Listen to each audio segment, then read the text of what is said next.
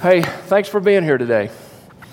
Let me tell you something. I have a reoccurring mental nightmare that I'm going to get up here to speak some Sunday and no one's going to be here. Not even my wife is going to show up. And so when I tell you thank you for being here, I mean that, honestly. It gives me relief when I get here and see people here, and then I get up and you're still here. And thank you for that. If you haven't already, if you would take your study guide from your bulletin, grab a clipboard and a pen from the book rack in front of you and get ready as we jump into our study. A lot of you will know how we come about the particular verses we study from week to week, and some of you won't. It's not always the case, but a lot of times for me it is as I'm reading the Bible or listening to the Bible, or I run across a verse either on an internet site or on a sign on a wall. The house, the young adult house, New Identity, they have a verse on the wall, and it was one of those verses that struck me. And when I run across a verse that really speaks to me, maybe I've read it 100 times before, maybe I've seen it 1,000 times before, but for some reason in that particular moment it speaks to me. It challenges me, kicks me in the pants, whatever needs to be done. God speaks to me through that verse. Then what I'll do, if I don't have time to study it out right then I'll write it down. I put it in my phone, in my notes or something, and then I'll go back later and I'll study that verse out. And what I typically find is that the verse is not only intended for my benefit, but later then I'll come and share it with you. And we get to experience what God is showing me and what God is doing in my life, and I hope that it proves beneficial in your life as well. I think that it has to. I mean, anytime we open the Word of God, anytime we get into the truth of God's Word, it ought to do something to us. I mean, it ought to bring about an understanding of who God is, or a change in our life or something. Our study on Sunday evening is certainly part of this. I was reading in Romans chapter 12, and I came across, it was either verse 19, 20, or 21. I can't remember which one now. But it was one of those oh wow moments for me where it just really leaped off the page and really spoke to me. And so I started studying it, and I came to realize I've got to share this with the church. And then I realized, well, I can't share that verse without sharing the preceding verses. And then I can't share those without sharing the preceding verses. And it ended up just, well, we'll start at verse 1 in Romans chapter 12, and we'll make our way through the chapter. If you haven't been here to be part of that study, I wish you would come and join us tonight at 6:30. I think you'll find it helpful. Tonight we're going to be dealing again with verses 6 through 8, hitting them. And next week, unless something happens, unless God directs me differently, next week we're going to go back and we're going to review verses 1 through 8. It'll be a good time to be involved to catch the end of verses 6 through 8 and then the review next week. So join us. But not only are we in a study because of an oh wow moment for me in the evening, but this study today certainly is applicable. It certainly hits there in the same way, because God was directing my heart to a particular website. I was doing some research, and there at the top was this verse. And on this verse, God just impressed my life in a big way, showed me something in the verse that I had never noticed before. And as a result, it brought about a deeper study that I want to share with you this morning. So if you're ready, if you got your study guide, let's read this verse, Romans chapter 15 and verse 13. It says, "May the God of hope fill you with all joy and peace in believing, that you may abound in hope in the power of the Holy Spirit." That you may abound in hope by the power of the Holy Spirit.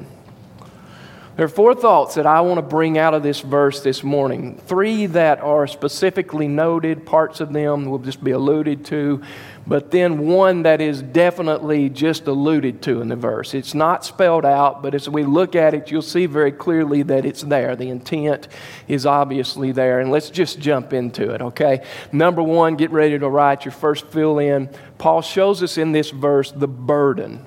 Okay, there's a reason he's writing this verse. There's a reason he's giving this to the people. And the reason is because there is a burden. And the burden to which we want to address this morning is that there was no hope in some of the people. There was no hope. Now, I get that because of the fact that this, I believe, is a prayer of the Apostle Paul. He's praying for the people. He's saying, may the God of hope fill you with joy and peace in believing that you may abound in hope. I believe that there were categories of people included in this grouping. I believe that there were some that they had the hope in which he was talking about. There were others that maybe there was a lack of it to some degree, but pretty much they were there. They just needed to shore it up. They needed strengthening their faith to bring this to pass.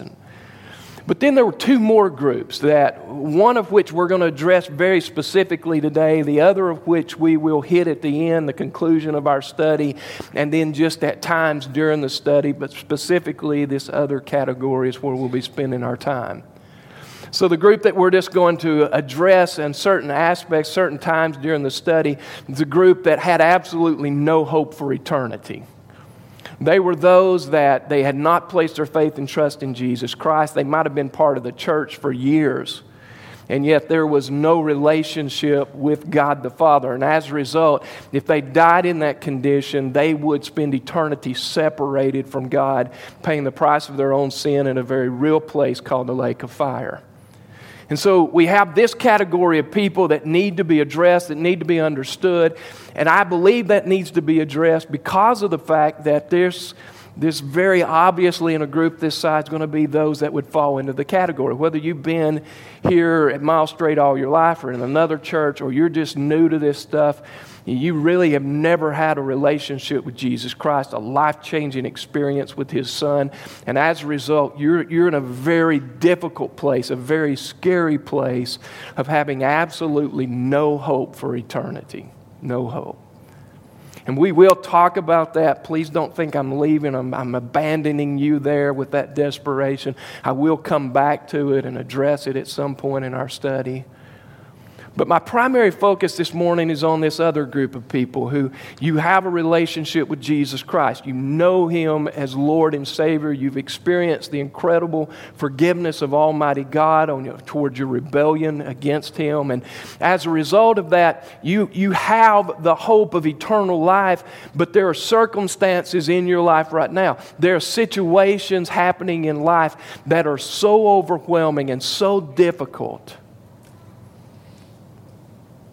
that have brought so much sorrow, so many tears, so many heartaches, so much bitterness, so much anger, that you have lost hope that you will ever escape the situation. You have lost hope that there's light at the end of the tunnel. You've lost hope, not even to think that it's going to be made okay. God does that in some circumstances, but we also have life happening around us, and we have to walk through these times of difficulty and these times of problems. And we know that they're here for a short time. God brings us to them to learn, but you're so embedded and so overwhelmed by what's happening that you've just simply lost hope that you will ever get out from under it. And there are others in this category that maybe you haven't lost hope, but the circumstances are so heavy, they're so weighing upon you that it's very easy for you to see yourself drifting toward that. And so this category of people, they're the ones for you. I want to talk to you this morning specifically. And I know there are a lot of you out there because I talk to you throughout the week and I see the things you're posting on Facebook. I see the hurt and the pain that you're enduring. And I know for every person I know about, there's probably 3 or 4 that I don't know about. So I think this group of people is well represented this morning. It's you that I want to talk with for just a little while. Because you're carrying around a burden that is so incredibly heavy. But the great joy in this study for me is that God doesn't leave us in this desperation without providing a measure of encouragement, without saying, okay, wait a minute, you don't have to stay here. There is hope. For us, He provides that for us in this verse by showing us, number 2, your next fill in, the burden bearer. the burden bearer. And that, of course, is God Almighty. Sometimes we try to be the burden bearer, and I think there's a biblical reference for us to do that. The Bible tells us that we are to bear one another's burdens. Certainly there's a very Christian thing that we are to do. We're to help hold each other up. We're to help support each other. But ultimately we come to the understanding that we can't carry these burdens, that we also need a place to place them. We need someone to help us with these burdens. I can tell you as pastor, there are times that I am completely overwhelmed. When I read the connection cards every Sunday and I see all that's going on in the lives of people in our church family, and I hear you comments you make and the burdens of your heart, it's so overwhelming to me at times. I'm just honest with you. There's times when I just feel like I can't take any more. I can't carry anything else. And it's in those times that God comes and reminds me, you're not supposed to carry that. You're supposed to assist, you're supposed to shore up, you're supposed to encourage, but ultimately, I am the burden bearer. That's why we find in 1 Peter 5:7, Peter writing, and he says, cast all your cares upon Him. Why? Because He cares for you. Cares for you. You've got to get the imagery of what He's showing us here. He's not saying, well, take these burdens, lift them up, heave them on Jesus. That's been my philosophy for a while, but after studying it out, the picture that He's showing us, the imagery that He's given us, I hope you can see this. Because what He's saying is you're crumbling under this burden, as it's weighing you down and it's overwhelming you, cast it off. Fall with it. Lunge it toward Jesus. Because you aren't meant to carry the burden. God says, I'm the burden bearer. Give it to me. God calls us to this reminder that He is the one who is there for us in the time of difficulties. The problem for us a lot of times is that we place our hope in things that won't help us. We put our hope in our finances. We got a financial problem and we put it in our bank account or our job. Or maybe it's a new job that's going to save the day. If we've got a health issue, then we're looking for a new doctor. If we've got an emotional issue or a relational issue, then we're looking for a counselor. And there's nothing wrong with these things, but you've got to understand that you cannot embed your hope in them. As we've been studying on Sunday evening, we have to see that these things are temporary, and I can't build my life around that which is temporary. If I build my life around that which is temporary, that which is transient, that which is changing all the time, I'm going to be disappointed when I come to find that this does not provide me with the hope that I desperately need. The only thing that will provide that hope is the burden bearer, God Almighty. God calls us to an understanding of who He is. He wants us to know Him. He wants us to come to appreciate who He is and what He does on our behalf.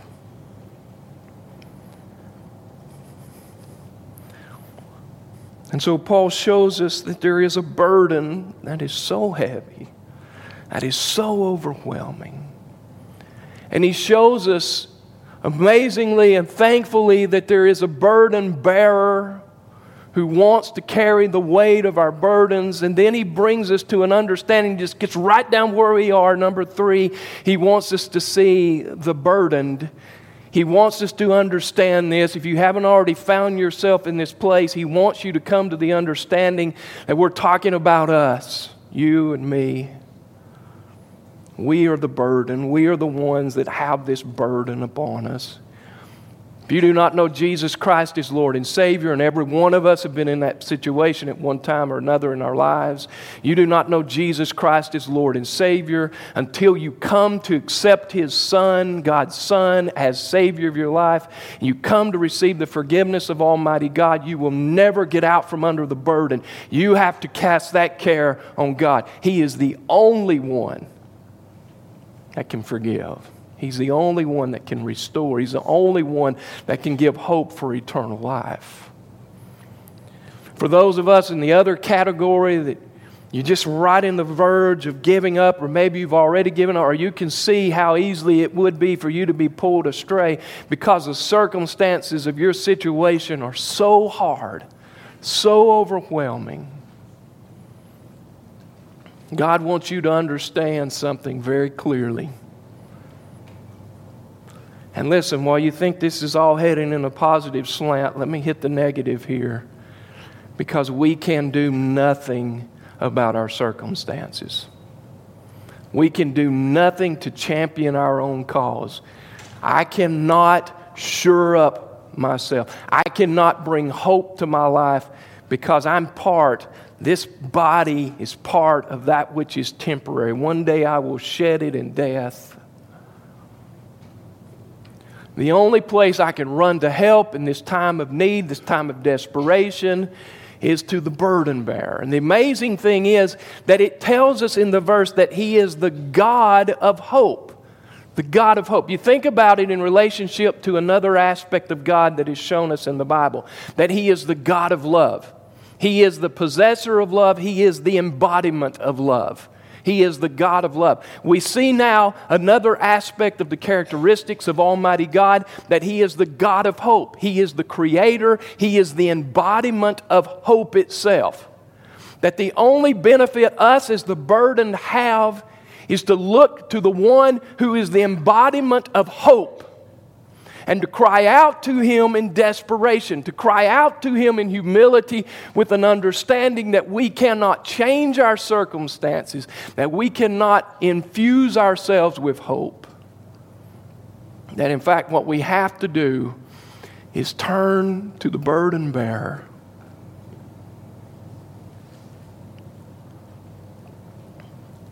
It's a very humbling thing to do. Because we're always so involved in this American mentality that we can fix our own problems. For me to get to the place to where I admit, God, I can't fix this. I can't correct my problems. I can't solve these issues. God, I can't do a thing to bring hope into this situation. If it's based upon what I can do, my situation is completely hopeless.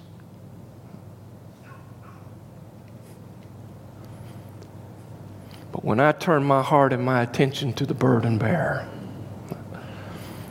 and I have humbled myself before Him, the burden bearer reaches down with His loving hands, and He sustains me, infuses me with that which I cannot obtain on my own.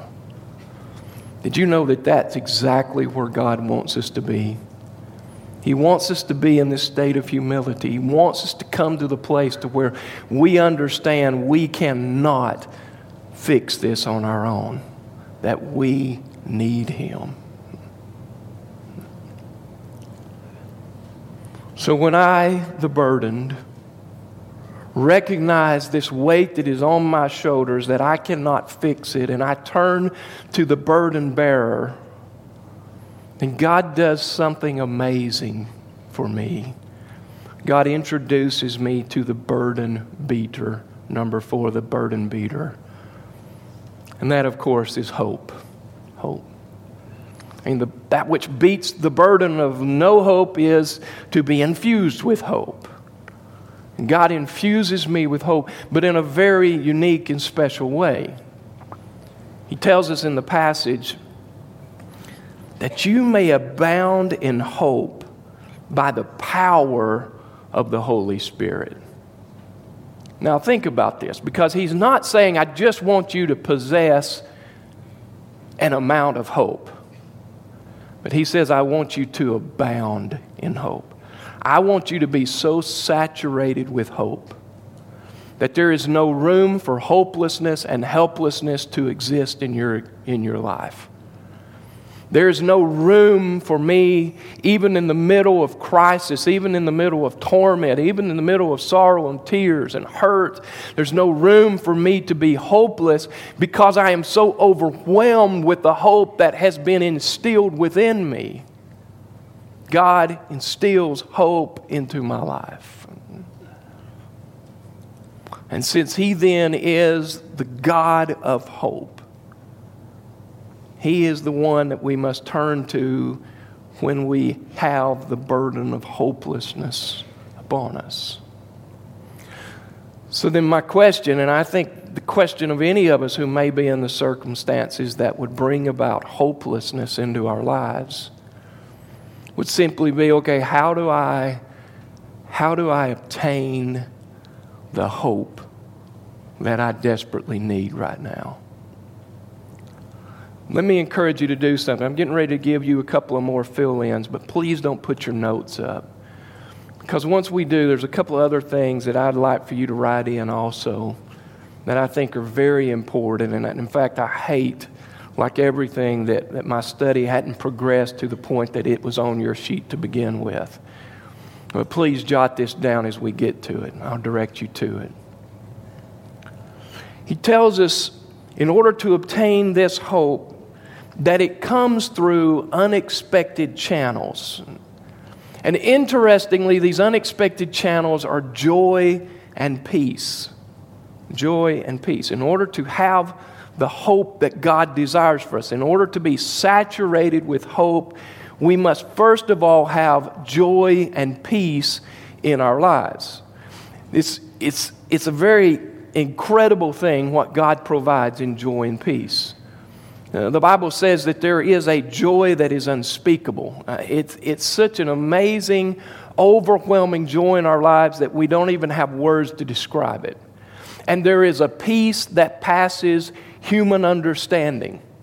And that also is one of those things that it's hard to describe because it goes beyond what we're capable of understanding. And you can rest assured when joy and peace exist in your life in the middle of chaos and difficulties, that there are other people who are looking, trying to figure out how that peace exists and that joy exists in your life during that time. There are other people standing in amazement saying that person ought to be falling apart. There's no reason in the world they ought to be in church today. They ought to be home curled up in a fetal position, crying their eyes out. And yet they have a peace and hope in their life that is hard to understand.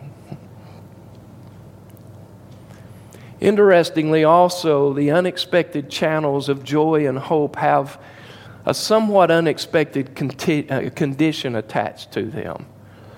And that is belief. Your next fill-in, belief. I say somewhat unexpected because we may or may not associate joy and peace with a belief in God. And yet, the truth of the matter is that that's exactly where it comes from. That this joy and peace comes from believing. He says in the verse, "May the God of hope fill you with all joy and peace in believing." In believing. May He fill you with peace and joy in your believing. In other words, while you are growing in your faith, while you are growing in your belief, while you're growing in your understanding of who God is, growing in your understanding of His promises and His love for you, your joy and peace will grow along with it.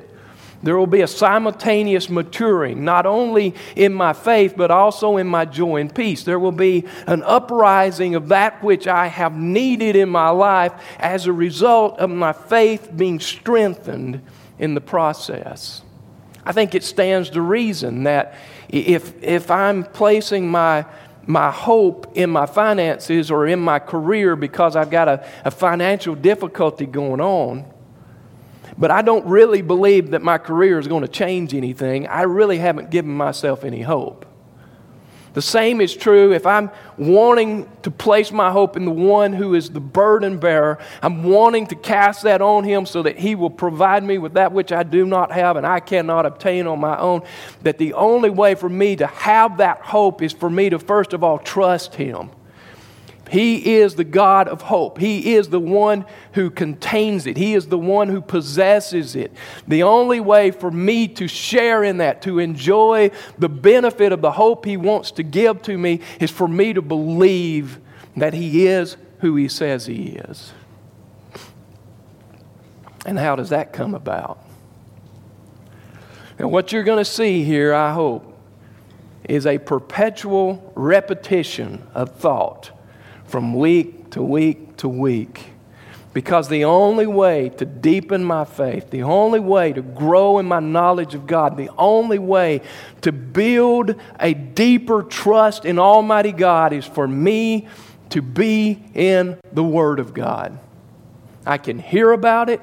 I can see it in other people's lives, and that will definitely spur it on. But the only way for me to grow deeply in my faith and my trust of Almighty God is for me to make the Word of God a priority in my life. It's the only way. The only way. And I know you might get tired of hearing this, but if you want to enjoy the hope of Almighty God, and you've got to have joy and peace in your life. And the only way to have joy and peace in your life comes through a faith and a deepening trust of Almighty God. And the only way to have this deepening trust of Almighty God is to be in the Word of God. Got to know about God in order to trust Him more. So God calls us to this deepening relationship. And He says, I want to provide you with something that you don't have, something that's a burden on you right now. I want you to unload the burden and enjoy something that will replace it in a way that will bring you joy and peace and lasting hope. But here's something else to write down. Because while we have to have deepening knowledge of Almighty God, we also have to understand that this is only available through the power of the Holy Spirit. It's only available through the power of the Holy Spirit. Please know this. Sometimes we can get really prideful and we can think, well, if I'm just good enough, let me tell you, that will not help you. Well, if I can just do enough, or if I can just give enough, let me tell you something, that will not help you. What I must do is submit myself to Almighty God. I must recognize my deep need for Him to work in my life. I must invest in His Word. And when I humble myself and I invest in the Word of God, something amazing begins to happen. The Spirit of God that lives inside of every believer at the moment of their salvation begins to work to produce fruit. And you know what two of the very first parts of the fruit that is mentioned in the Word of God involves? Joy and peace. Okay, so you see the circle evolving here. The only way for me to have hope is to have joy and peace. The only way for me to have joy and peace is to have a deepening trust of God. The only way to have a deepening trust of God is to have a better understanding of God's Word. And the only way for me to have what I'm looking for is based upon the work of the Holy Spirit in the life of one who is humbled before God and submitted to God. It's the only way that this is going to occur. It is the work of God's Spirit in my life. It's not because I deserve it. Not because I'm a great person. The Bible says that we have all sinned, we have all fallen short of God's glorious standard. The Bible says that none of my righteousness is worth anything. In fact, it says that it's like filthy rags before Almighty God. I can't claim to be this special person that God owes a favor. Because it ultimately boils down to God's goodness upon me.